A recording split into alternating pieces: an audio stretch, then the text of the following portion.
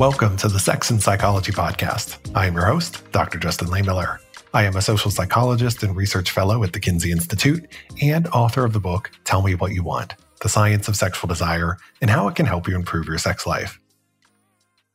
Sexual initiation is something that seems challenging to navigate for many people.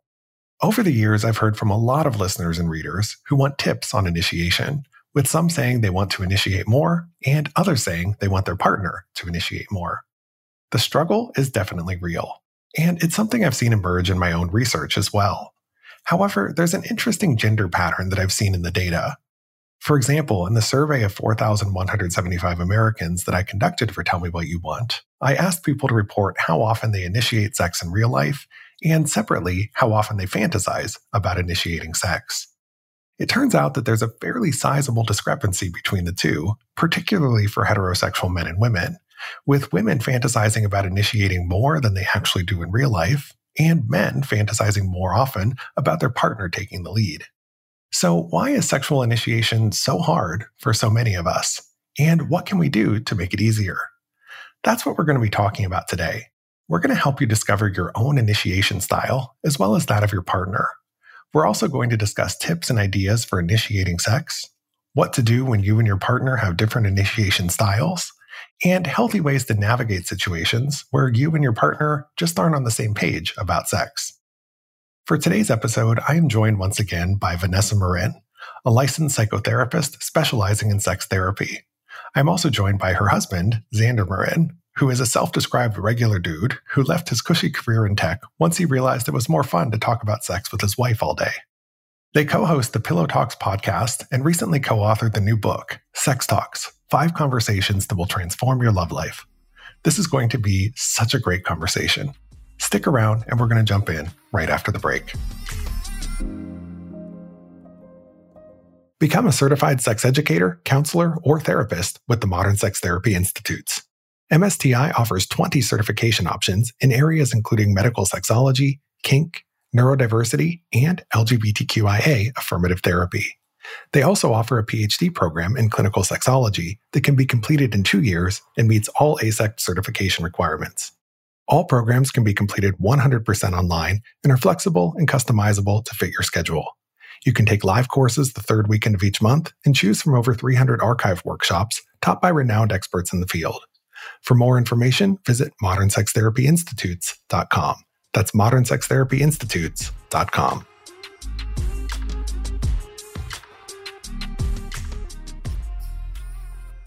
Enhance your sexual performance with FirmTech. Check out their Tech Ring, which is designed to give you harder, longer-lasting erections while also tracking your erectile fitness. Wear it at night to monitor nocturnal erections and cardiovascular health, or wear it during lovemaking for a boost in the bedroom. Unlike other erection rings, FirmTech is easy to put on, adjustable to your comfort, and it can go on whether you're hard or soft. To learn more, check the show notes or visit myfirmtech.com and be sure to use my exclusive discount code, Justin20, to save 20% off your purchase. Again, that's myfirmtech.com. Okay, let's talk about sexual initiation. This is a subject that so many people struggle with. And I think one of the reasons for this is that, if you're thinking about the early stages of a relationship where you've got the passion, you can't keep your hands off each other, there's this spark that can kind of, let it happen a little bit more easily. But, when you don't have that same level of passion, you might be wondering, how does sex happen? Mm-hmm. So it needs to be formally initiated and you have to figure out what works, but it's not always going to work because there are going to be differences across different situations. There's also this whole fear of rejection thing, but I'm curious to hear from both of you your thoughts on this. Why do you think initiating sex is so hard for people? It's hard because it puts us in the position of being turned down. And we all hate being turned down, right? And so and rejection is such a big part of our sex lives. I mean, no matter how compatible the two of you might be, how on the same page you might be, you are going to turn each other down for sex. And it stings when that happens. So I think a lot of us, we feel that sting and we retreat. We don't want to feel it again. We don't want to put ourselves out there and, be in that position again. And that's one of the biggest challenges of having a great sex life, is that we have to get comfortable with that sting, because it's always going to be a part of our sex life. And I think also, many of our first experiences when it comes to sex is that talk from your parents, which tends to be a very awkward conversation. We also have, I think most of us have these awkward memories of, kids at school starting to talk about sex. Not everybody knows what everyone's talking about. It's this taboo subject. No one wants to raise their hand and be like, I don't know what that means. Like, can you tell me, please? And so we have all these associations of, as soon as something awkward happens around sex, we just kind of want to retreat. We feel ashamed. And so, of course, in a situation like that, where, we feel like we've done something vulnerable and we get turned down, that's going to hurt and just remind us of all those awkward or embarrassing or shameful experiences from the past. Yeah. Now, before we talk about ways of initiating sex, I should say good ways of initiating sex, let's talk about the bad, the things that you shouldn't do that are unlikely to work. Now, in your book, you talk about several bad approaches, like the boob honk, where one partner reaches around, squeezes the other's breast or chest, like they're honking a horn. Maybe that's a turn on, maybe even a kink for some people, but maybe not the best way to go in general. And, it's also possible that maybe in, say, the very early stages of a relationship, something like that might be, a way to initiate sex. It's a novelty, but could quickly become very annoying in a long-term relationship, right? So, I think that's one of the other problems with initiation is people sometimes try things once and it works and they just keep going back to that over and over, and it eventually becomes annoying and irritating rather than arousing. So what are some examples of not so great initiation techniques? One of the big things that we tend to do in long-term relationships is, because we feel so vulnerable, we try to kind of turn it into a little bit of a joke so that we can play it off if our partner turns us down. So the boob honk is the classic example of that, of like, oh, I was just joking. I wasn't actually trying to initiate sex with you. We also hear, a lot of people will say, my partner will just whip out his penis and be like flopping it around like a little helicopter. Like, that's supposed to turn me on. It's the same sort of thing. Like, oh, I was just joking. I wasn't actually, trying to initiate. Or even just sort of like dumb sex jokes like, oh, that's what she said. Or, oh, why don't you come over here and sit on my face? Mm-hmm. Like it's this plausible deniability where you're hoping that maybe your partner goes, oh, yeah, that's funny. Okay, I'm going to come do that. But if they don't, you're like, oh, obviously, I was just joking. The other big mistake that people make is we feel so vulnerable that we just don't want to fully put ourselves out there. So we will say something like, well, should we? It's been a while, that kind of thing. So we talk in the book about how initiation should feel like something that your partner wants to say yes to. If you're just, kind of saying, yeah, it's been a while, like that doesn't feel exciting. It's not something that I feel interested in saying yes to. Yeah, I mean, like you wouldn't do that if you are inviting a friend to go hang out. You wouldn't be like, oh God, it's been so long since we hung out. I guess we have to go get a drink together or something. Like your friend is not going to be excited. Like you got to kind of sell it to them, right? Like, hey, like there's this new restaurant that just opened up. Wouldn't it be fun to check it out? Maybe we can, go to your other drinks, we'll go get a drink afterwards or before, whatever the case is. So yeah, I mean, like when you are trying to do something fun with someone, usually you try to make a good invitation. So why shouldn't you do the same thing when it comes to sex? Yeah, so you shouldn't, if you have a penis, just automatically walk into the room and start doing your windmills. It may not work the way that you're thinking it's going to work. And, that's one of the issues with sexual initiation is that these things can be perceived in very different ways by different people. And so I think initiation often has to be very specific to a certain partner. Now, when it comes to good approaches to sexual initiation, it's pretty idiosyncratic. We talked about individual variability. In your book, you talk about how there are at least 6 different initiation types or styles that people might have. And to the extent that you can understand your own and you can understand your partner's initiation style, that might be helpful in terms of helping sex to happen. So can you tell us a little bit about these different initiation styles? I came up with this model because I just think models are such a great way to get conversations opening. So obviously we can't divide all of humanity and all of our uniqueness into 6 categories, but it's just a great way to start that conversation and say, oh yeah, I never would have thought about it this way. I like this piece of this one, but actually I like this piece of this one too. So it just creates that conversation. But I found that in my work with clients, there were, in general, these 6 different ways that people liked to be initiated, similar to the love languages.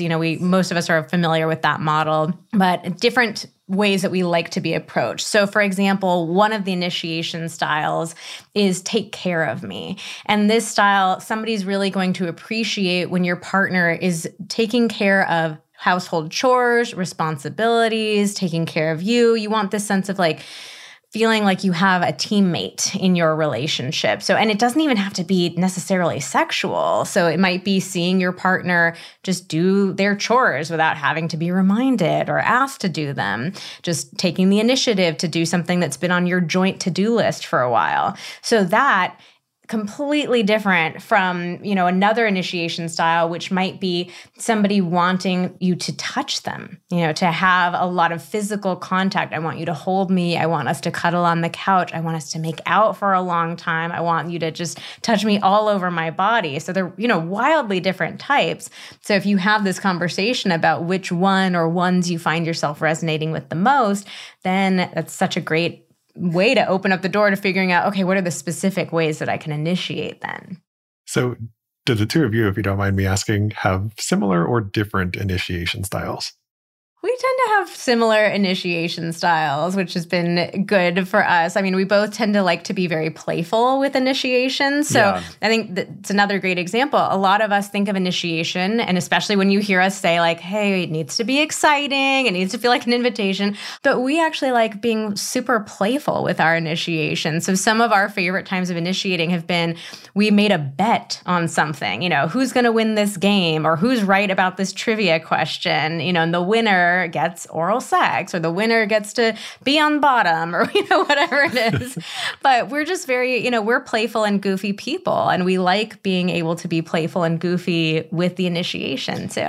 Though I do think one area where we have had some really good conversations is around physical touch. When it comes to the love languages, I'm definitely more of a physical touch person than Vanessa is. So when it comes to initiation, I definitely do appreciate some touch. And so, yeah, it's been really interesting to have conversations of, what is it like for Vanessa to have a random hug in the middle of the day or something, versus what it's like for me. And, it's helped us get a better understanding of what that is like for each of us, and then why we could each kind of stretch ourselves out of our comfort zones a bit to do things that the other likes. So I'm wondering if you can give us a few more examples of how people can go about initiating sex in healthy ways. I know we just talked about how there are these different styles and, different people are going to have different preferences, but, a lot of people don't really have a template for, how do you go about initiating sex other than saying, you don't want to do it, do you? It's just kind of what are some other ways that initiation can look so that people have, a sort of bigger tool set for how they can approach this? Yeah. So another interesting one could be coming up with some sort of code word or phrase that feels like a funny inside joke or feels kind of sexy to you. So we recommend this one a lot to parents who might have kids around during the day. You're not wanting to be super obvious with each other. So it's this little phrase. And we've had a lot of couples say we got really funny with this phrase. We have, we got to go do the taxes, or we need to plan Christmas presents so nobody can interrupt us. They're doing taxes all year round. All year round. It's the tax fantasy, the whole tax role play. So that could be one. Another thing could be having a song that you kind of agree on is your, it's your little sexy song. So one person might put it on. You can also do something with like a physical object. So putting maybe you have like a scrunchy hair tie that you put on your bedside table when you're open to it. So those are some interesting ways that you can initiate and make it feel. And I think those are good ones for people who might be feeling a little bit nervous too. Like, I don't want to go into the, now I've got to be super suave and seductive and plan this whole night. But I think one of the ways that people get really hung up on initiation is we feel like we really, at all costs, we don't want to get turned down, and we don't want to feel that awkwardness. We don't like that feeling of vulnerability when the person doesn't accept. And I think we try to really reframe that, like being turned down, being vulnerable, like that's the price of admission to being in a relationship. Your partner's never always going to want the exact same thing as you at the exact same time. And so I think that, a lot of people think the goal should be that no one is ever turned down. And we try to flip that around and say, well, you are going to get turned down sometimes. That is, that's a reality of life. So instead, you can talk about what are ways that would feel like a good way to turn me down. What's something that you could say where I could feel like, okay, it's not about me. This isn't an insult to me. Like it's not me being turned down as a person. Yeah. Yeah. And, thinking about your book and the way you describe it in there, you talk about how people have this expectation that when they initiate sex, their partner should automatically be on the same page. But we only hold that expectation when it comes to sex. We don't expect that for everything else in life. I mean, I know that my partner might not want to eat or go to sleep at the exact same time that I want to, but, we find a way to make that work without it turning into a fight. But if one person wants sex and the other one doesn't, it's like, whoa, that's like this whole other thing. So we really do need to change our mindset in terms of how we think about this and how we hear no when a partner isn't interested in sex at the same exact moment that we are. So I'm wondering if you have some tips on how, one, you can kind of communicate no in a way that doesn't sting quite so much, and then also how you can hear no without taking it to this deeply personal place. You make such a good point that we don't have this expectation outside of the bedroom that we should be exactly on the same page whenever one person invites the other to do something. Sometimes when our partner initiates, it can almost feel like a pop quiz. Like, oh God, I'm caught off guard. I was supposed to have been turned on. Now I'm supposed to be like wildly excited about saying yes. I'm not ready. I haven't studied. I know, I haven't studied. So we encourage couples to expand the time frame of initiation. It does not need to be that in that exact moment, you should have been as wildly turned on as your partner was.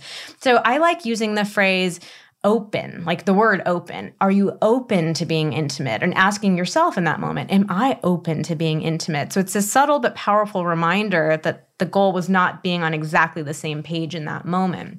And oftentimes, what a lot of people will find is that if we prolong when we are giving our response, we give ourselves more opportunity to be into it in that moment. So a great example is, could we allow ourselves to cuddle on the couch, to start making out? You give me a back massage, we start talking dirty, maybe we read some erotica and see if we're interested in continuing to go further from there. So not looking at it as this, black or white in the moment, yes or no type of thing.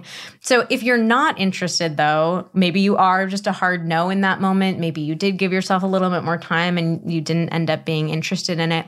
I like encouraging couples to talk about why they're not able to show up for themselves and for their partner in that moment. So if I were to say something to Xander like, you know what, I just have a really bad stomach ache. And I know that if we were to be intimate, I would be more focused on the stomach ache and I wouldn't be able to be present with you, connected with you, have fun with you.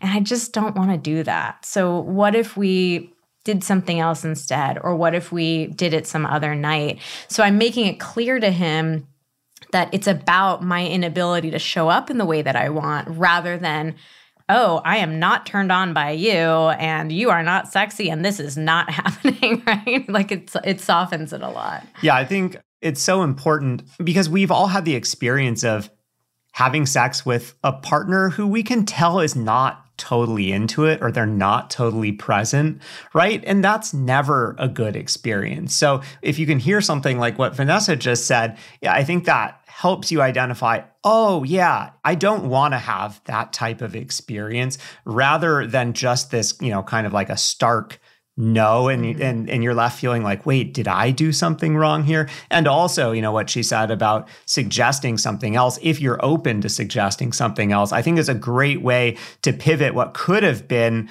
a disconnecting experience where each of you come away feeling kind of bad about how things went, suggesting some other form of physical intimacy or emotional intimacy so that you can be like, okay, yeah, I wanted sex and we're not having sex, but we're cuddling instead. And that feels really good. And we feel closer as a result of that instead of further apart. Yeah. I love everything you just said. And one of the things I like to talk about when I discuss sexual initiation is to think of it as a slower process, because so many people, when they think about initiation, they think it means I'm asking my partner to have sex and we're going to do it right now, right? And so the time frame that we allow for this is just so small. And initiation is something you can start early in the week, early in the day, early in the evening, and this can play out over a prolonged period of time. So I think for the person who is initiating, thinking about this as, this is a process that can unfold. And then for the person who might be hearing that offer of initiation, giving it some time to think about it, to set in, instead of offering that immediate no, shutting it down, is a great way to think about it. Think of initiation as a slower process. Now, let's say two partners just have totally different initiation styles. Maybe one of them is really into the physical touch. That's what gets them going. Maybe the other one really needs the emotional connection first. That situation can be frustrating because it feels like you need to initiate in a way that just doesn't feel natural to you. It feels totally foreign. And it can make sex feel like work instead of fun. So do you have any tips on how to navigate sex when you and your partner just have very different initiation styles? Yeah, it's always challenging when we are, have any sort of different interests in the bedroom. So I just want to validate that experience. There are going to be times that it does feel like work and it does feel like you're on different pages. But I think if you have these conversations about the styles and you're able to share with each other, this is what excites me. So sometimes it's, when we feel like we're on different pages, it feels like we're opponents, we're not on the same team with each other. But, if Xander were to say to me, if you did this, it would really excite me. It would make me feel so good. It would make me really want to connect with you. There's a way that softens for me. It's not him telling me, you're doing it the wrong way. Stop doing that. He's showing me how I can be successful. And if I feel that reciprocation from him where he's willing to initiate with me in my way, even though it might not be the sexiest thing for him, I think seeing that willingness on each other's parts, it does really soften it. And it feels like, yeah, I know what to do to be successful. And I think also, over time, your opinion of whatever it is that you're doing can change a bit. Like, when I was talking about connection and the ways that Vanessa loves to be connected with and giving her certain compliments, it took me a long time to really internalize that actually worked. Like, there was a strong part of me that just didn't believe it. Like, it was too easy. It felt too foreign to me. But over time, I built a habit of, oh, okay, this is what I do. And I trust, I really do trust that the result does work. And I think the same is true with initiation, that, the first couple of times you're initiating in a different way, it can feel awkward. It can feel a little uncomfortable because it's not the way that, you would do it for yourself. But I think that, if your partner puts in a good faith effort of really showing like, oh, that thing you're doing is really working for me, that's an enjoyable experience right there. So if you're able to enjoy seeing your partner really enjoying it, and that's a way that you can kind of feel like a team when it comes to that. And then, hopefully your partner can reciprocate for you, at a different time, or find a way to kind of meld each of your approaches. And compliments. I mean, giving each other that positive feedback of, oh, I really appreciated that you initiated that way. That was so sexy to me. It got me in the mood. That positive reinforcement is going to help your partner feel more comfortable. Yeah. What you're describing sounds very much like what we call in social psychology, sexual communal strength, where there is this willingness to maybe sacrifice your own self-interest for the benefit of your partner, but you're each going to take turns doing this. And so everyone wins in that situation. And people who have that sort of give and take tend to be the most sexually satisfied and the happiest in their relationships. But things don't always have that mutuality or reciprocal nature to them. Sometimes people find themselves in relationships where it feels like sexual initiation is very one-sided, where there's just one partner who's always initiating and then often another partner who is turning them down a lot, right? So just one other question for you is, let's say you're in a relationship where you'd like your partner to initiate more. How can you suggest to them or bring up this idea in a productive way that might provide some of that mutuality? Positive reinforcement. I'm always going to come back to positive reinforcement. So sharing with your partner, like, what does it feel like for you when your partner initiates? It's so easy for us to just say, you never initiate. I want you to initiate more often. But like, what is that feeling for you? So if you can share it with your partner, make it something that they want to do rather than you telling them they're doing it wrong or they're doing a bad job. That can be really beneficial. Another very practical thing that Xander and I have done in our relationship is if one of us is going to turn the other down, we kind of have this rule of, okay, if I'm turning Xander down, I have 48 hours to initiate sex on my terms. So couples can do this with different timelines. It might not work for every couple, but we really liked that idea because it helped us balance the vulnerability. So it wasn't like I was signing a contract and I absolutely have to do it, but it was like a cue to me of like, hey, he was really vulnerable and he did feel that sting. And so now it's my turn to step up and be vulnerable and show him that I do want to connect. So that was something that really helped balance things out in our relationship.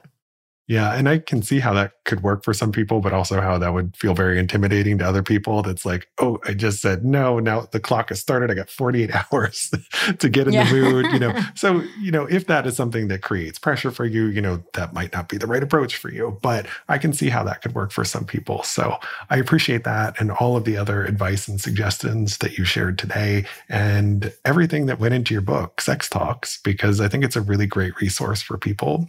So can you tell us a little bit more about where people can go to learn more about you and your work and get a copy of your new book? Yeah, we would love to connect with anyone in your audience. You can find all the information about the book at sextalksbook.com. We have all the links to the major retailers, and we also have some free gifts that we are giving away if you fill out the quick little form on that page. So that has everything about, what the book is all about, what you can expect from it.